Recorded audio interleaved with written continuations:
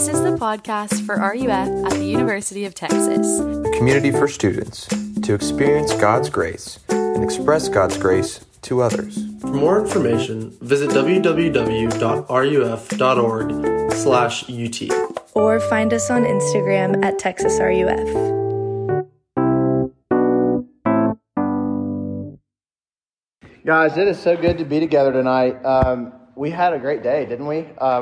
So one of my hobbies is long distance running, and this is a new hobby of mine, new like 3 years or so. And I'm used to running and like putting my body through all kinds of pain, but I'm not used to what all we did today. So we'll see if we can get through this sermon. So let me remind you, Songs for the Road. Songs for the Road. Why? It's a long pilgrimage, this Christian life thing. It's not an overnight process. And when you do any kind of road trip, you need a playlist. You need songs. Here are my 4 songs. This is song 3, Mercy, Psalm 130. That's what we're going to do. Mercy for the long haul. When I was a little boy, probably from the time that I was in kindergarten until I was in 5th or 6th grade, here's what my Friday nights looked like at my house. My friends would come over to my house, and we would go upstairs to my playroom. And it was a pretty big playroom. And we had a Fisher-Price basketball goal with a rubber basketball. And I would go into the closet, and I would open my closet up, and I would get my black with red pinstripes Michael Jordan jersey from 1996, and I would put it on. And my friends became Ron Harper and Scottie Pippen and Dennis Rodman and Luke Longley, and we became the 1996 Chicago Bulls. I'm in kindergarten. And it was magical. Of course, I was Michael Jordan. And we just balled out up there every single Friday night. And then like clockwork, when we would be really tired and we would be so smelly and stinky, we would smell something else. It would be another scent, and it was Pillsbury Doughboy chocolate chip cookies. Because without us asking, my dad would make us dozens of chocolate chip cookies. And when Sam is excited about it.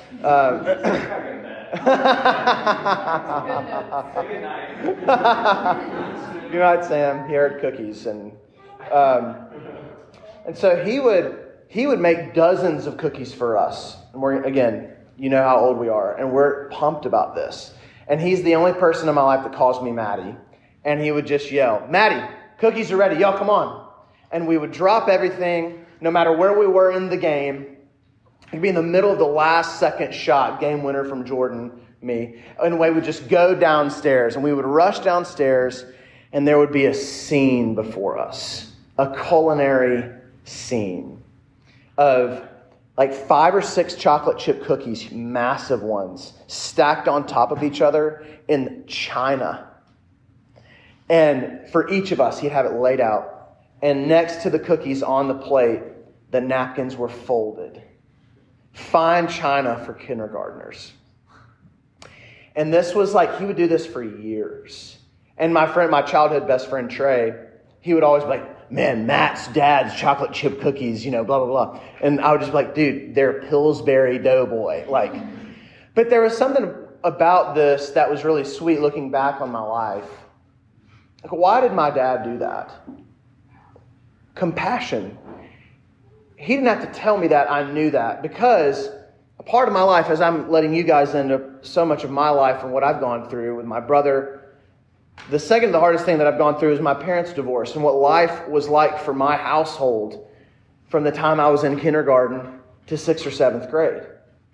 And my dad wanted me to know cookies are ready was a way of saying, "I see you.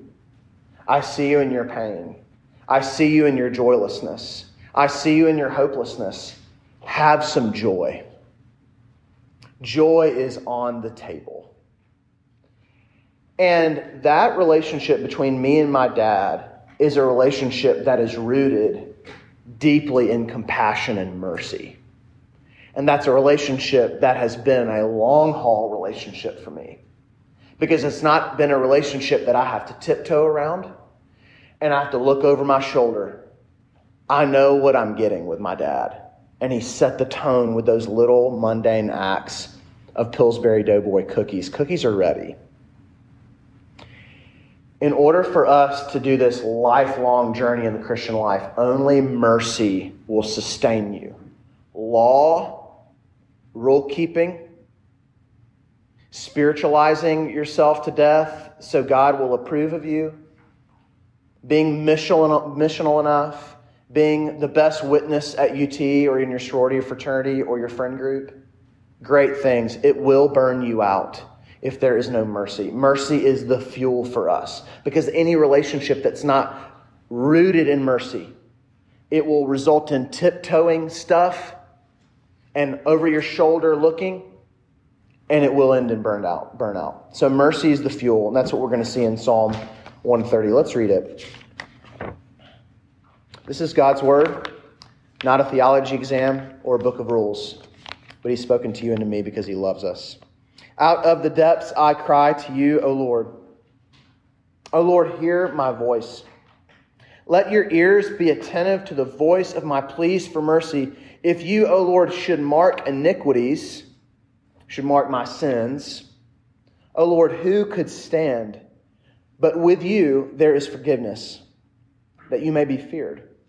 I wait for the Lord. My soul waits, and in his word I hope. My soul waits for the Lord more than the watchman for the morning. More than watchmen for the morning. Israel, hope in the Lord. For with the Lord there is steadfast love. There's Hesed again. Steadfast love. And with him is plentiful redemption. And he will redeem Israel from all his iniquities. Let me pray. Lord, thank you for your word. Thank you for walking with us today. Thank you for the delicious pizza we just ate. It's just more daily bread from you. Thank you for all the laughter today.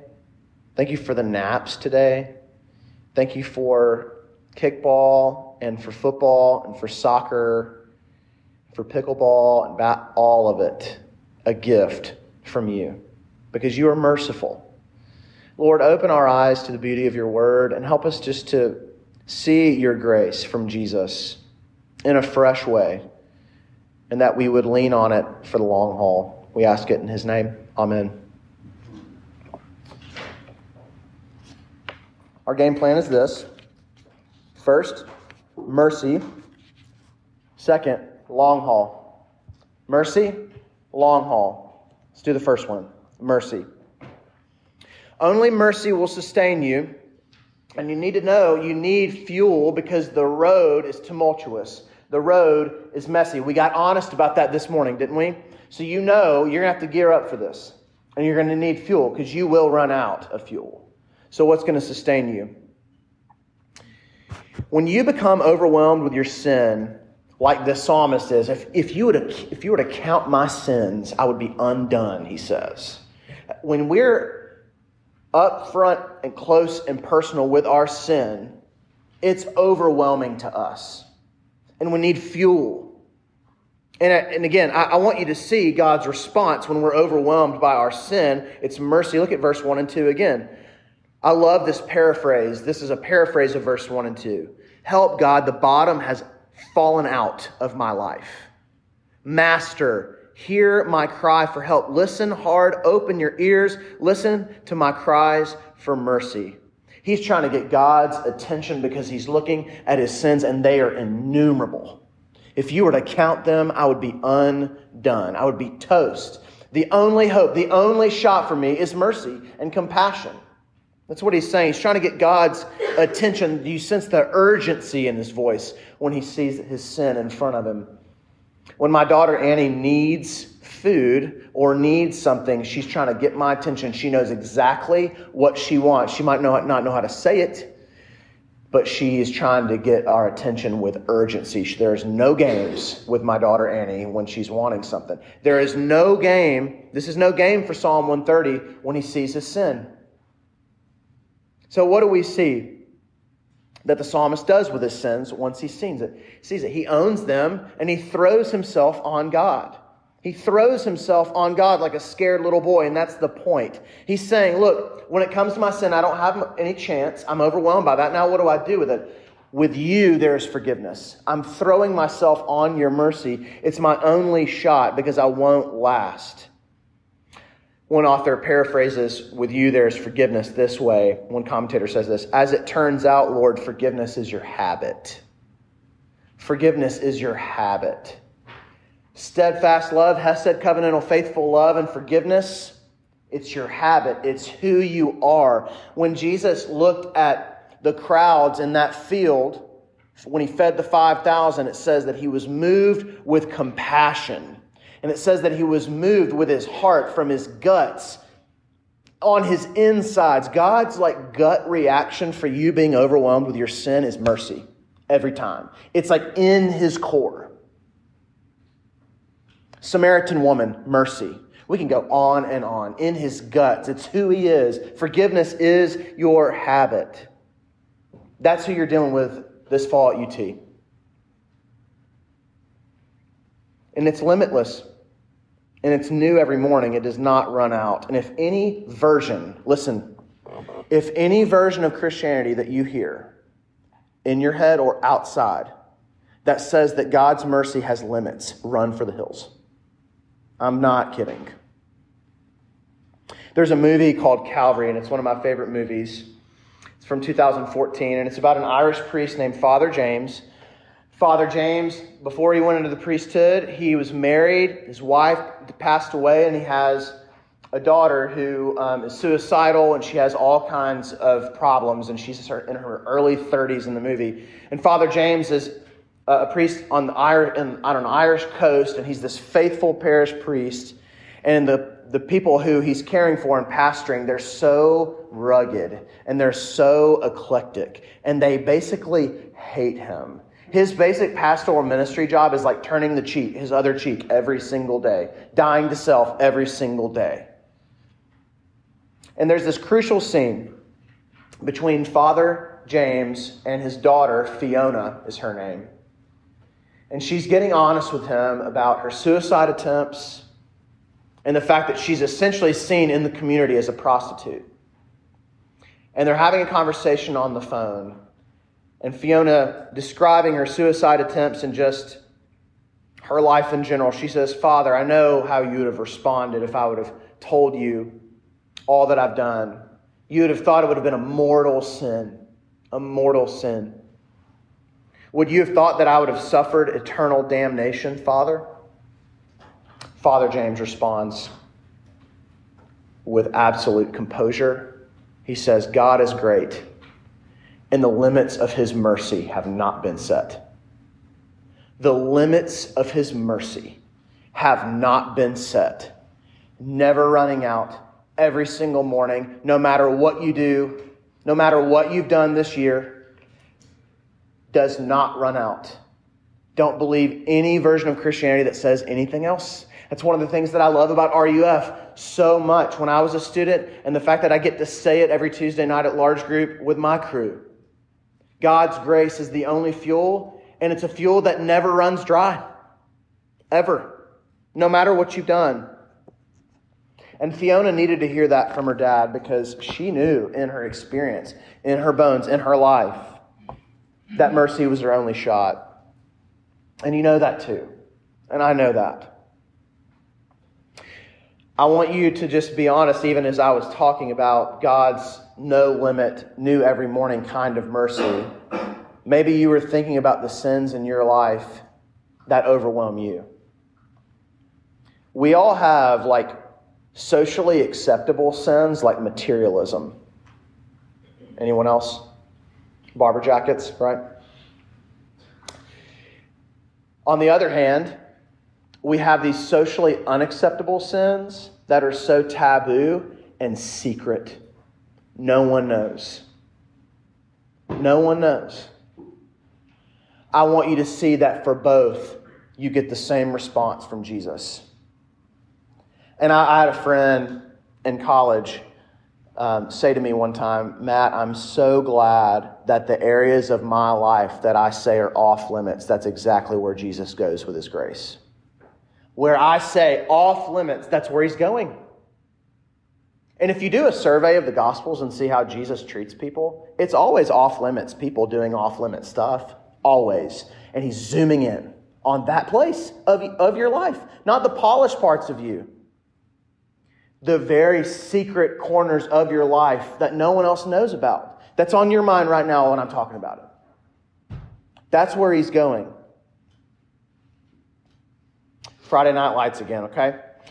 So you have Tammy and Coach Taylor, Eric Taylor and Tammy Taylor. Coach Taylor is the football coach of Dillon High School in East Dillon. And then Tammy Taylor, who is the best character of the show, such a legend. And she is the guidance counselor for the schools. And she is like relentless in her love for that community. And so is Coach Taylor. And there's 5 seasons of this show. And these students, both at the school with Tammy Taylor and the football team, they go through all kinds of crazy stuff in the show in 5 seasons. Vince, this morning, is one of them. Tim Riggins, Billy Riggins, I could go on and on. They just go through all kinds of things. And if you look, there's a pattern with the Taylors. There's a pattern. During the Christmas episodes, they'll have the community over for dinner, and it's an eclectic mix of essentially the taboo people in the community that people don't want to hang out with, the widows of the community who are lonely, and essentially kind of the tax collectors and prostitutes of Dillon, Texas. And if you had to summarize, this is my summary of Coach Taylor and Tammy Taylor's posture towards the community, towards the school, towards their neighbors, towards the team. It's these 2 words: we're here. No matter what, we're here. And the people that are close with them know that it's a relationship that is rooted in mercy, rooted in inexhaustible hospitality and love. And that's why they're so safe. If you've seen the show, everyone goes to them because they're so safe, because they can fall apart, because they can be them. They don't have to polish up for them. Mercy. Let's go to the next one. Long haul. Long haul. How are you going to be a Christian when you're 32 years old? That's how old I am. Mercy. Not rules, not human effort, not law. Mercy. For the long haul. When you struggle in your marriage, not if. When you grieve, not if. When you experience depression and anxiety attacks, whatever it is. What's going to sustain you through it? Mercy will, for the long haul. And I think this is a helpful language that Jesus gives us in the Lord's Prayer. Y'all know this. Some of the first words of the Lord's Prayer. Give us this day our daily bread. So we see the mercy of Jesus' forgiveness in the first point. I want you to kind of shift a little bit, and I want you to think about daily bread mercy every day. Kickball today was daily bread mercy because Jesus loves to delight and give you good gifts. That's also mercy. He didn't have to do that. Y'all have laughed all day long together. Gift, daily bread mercy. Your life is a feast of this kind of mercy. So it's easy for us to only think about God's grace and God's mercy and God's compassion in regards to a courtroom setting where we're in trouble and we need someone to die for us. Of course he did that, but it's your feast of your life. It's your body that works. It's your car that you drive. It's your parents and your friends who would do anything for you. Your life is daily bread mercy. It's not a one-time deal when you said some prayer at a camp. It's daily. It's every day. Cookies are ready now. Eat it.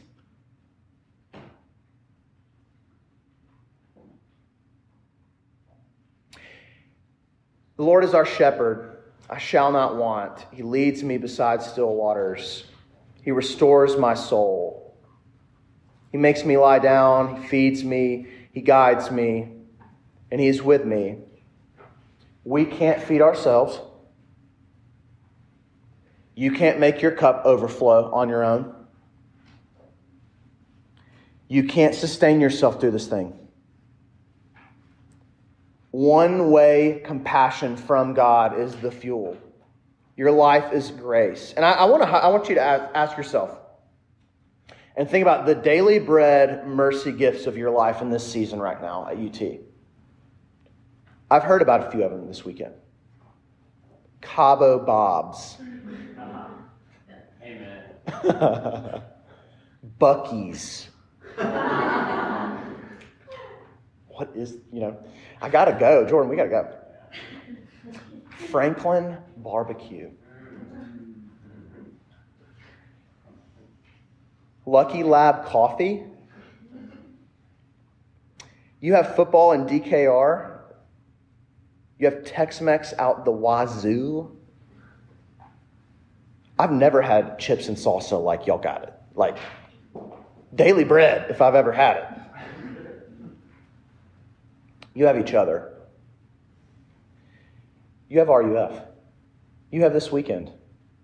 You have how God has done these Daily Bread meticulous decisions where he says, mercy right there. That meal, that friendship, that conversation. Giving you clarity on what you should study, getting your whatever it is. Convincing you to come to fall conference. Mercy. It's a feast. And I think that's actually helpful if we were to really unpack that. I mean, Jordan and I on Thursday night went to this restaurant and we feasted. It was not a meal where we got enough. We see each other a few times a year. We sat down and we both, with no words, we said, we're going to be here for a while. And we feasted. And if that's your life, that is your life. And he wants you to taste it and enjoy it. So it's the grace of forgiveness, but also the grace of daily bread gifts, your whole life. And I hope that you're seeing, as I'm describing this, the mercy of the irreligious, taboo sins, and then the materialism stuff or whatever that's socially acceptable sins, and how God meets us with his mercy. And then I also want you to see the daily bread forgiveness of just your life, the mundane daily bread acts of mercy from God. I hope you see that following God in a fallen world for the long haul, it starts to change. Do you feel freer as we're talking about this? Are we going to just follow God because we're trying to earn something anymore? You got to be kidding me. We can't earn any of it. The motivation to follow God and to follow Jesus and to take up our cross and love our neighbors and love the outcast and do all these things, to give ourselves away, is because of gratitude now. The motivation changes. You can just give yourself away because there's no going back once you've tasted the mercy like this. I've got to wash feet now. You've washed mine. I've got to welcome other people now the way you've welcomed me. Right? I just got to do this. Not to earn anything. Gratitude. It's one big thank you with your life. That's what it is. I hope you see it's a subtle change. Because God's law is lovely. And it does lead to life. There's a whole other genre of Psalms. We mentioned laments and Psalms of Ascents. There's one called the Torah Psalms, where God's people just celebrate the beauty of God's law because it's like a roadmap that's the most beautiful life ever. But if you're not motivated to do that beautiful life with the fuel of grace, you won't last it. It's a great map, but it can't give you the fuel. Only mercy will. I hope you hear that. All right, here's where this stick to me in my own life. Talk to my dad. I want to talk about my JV basketball coach. Okay, so when I was in 9th grade, I made the varsity basketball team and got moved up. It was a big deal and was going to try to walk on and play college basketball, and it was everything to me. Basketball was life to me. Ball is life. And so I was on the varsity team, but I was I was the backup point guard for a guy that went on to play at Vanderbilt and was the best player I've ever seen in my life, which means I never got to play. So when we had these tournaments, the JV tournaments, and if it was on a weekend where the varsity team wasn't playing, they would move me back down to JV and I could be the starting point guard for that team. So that's what they were doing. And I was playing and I had a really terrible game. I was in my head. I was playing with this kind of tiptoe posture. I was not playing like myself at all. All the turnovers, I was the point guard. I'm trying to come in and be this floor general kind of player and lead. The varsity guy's coming back down, right? So I had a terrible game. And I'm in the locker room before this, and we're about to go into warm-ups to play a new game, and I'm just in it. I'm in it. I used to dip in high school. I have like a dip in my mouth, and I'm just like, what's happening? And yeah, vulnerability, right? Intimacy. Anyway, so I am freaking out. My coach could tell I was freaking out. He had coached me since 8th grade. And 1, 2, 3 break, they leave. And he says, Matt, stay in the locker room. And I was like, am I going to go down to like middle school team now? He corners me and he just says, what is going on with you? And I was like, I know the turnovers and he interrupted me. I was like, and he said, what are you thinking? And I heard more judgment. I was like, I know. And he's like, no, Matt, stop. That's not what I'm saying. You are my point guard. No matter what happens out there this game. If you have the worst game of the year, you're my point guard. He walked through all these scenarios of worst case scenario, thinking in my mind about how I could possibly play. And he ended every sentence with, you're my point guard. I would run through a wall for that coach because it is a relationship rooted in mercy. It's a relationship rooted in grace. Because I went out after that. How do y'all think I played? I didn't statistically, but what was my demeanor? I was free. I could be Matt. I didn't have to earn anything anymore. I didn't have to tiptoe anymore. I didn't have to play with a posture of insecurity about if I do this or that, or if I don't do this or that, I might get moved down or kicked off. I was his guy. And he told me that. And that relationship, even though I was not a Christian, has always stuck with me of how God relates to us. It's a relationship rooted and founded on mercy, not law. I love this. One Puritan says this in a poem. He says, run, work, the law commands, but it gives me neither feet nor hands. But sweeter news the gospel brings. It tells me to fly, and it gives me the wings. Run and work. Run and work. Run and work. You won't have the means to do it according to law only, rules only, human effort only, winning people's approval, winning God's approval only. But the gospel says fly, and you got the wings. You got the wings. Brennan Manning said this, my deepest awareness of myself. Don't you want to listen to any sentence that begins with my deepest awareness of myself? The deepest awareness of myself is that I am deeply loved by Jesus, and I've done nothing to earn it or deserve it. And when you can say that about your life, I think I can get behind following that God. I think I'll follow him. I think I will forgive other people. Why? I'm forgiven. I think I'll welcome others. Why? He's welcomed me.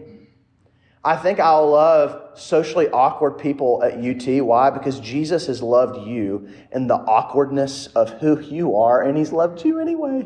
We're all freaks, right? And he loves us. He's moved towards us.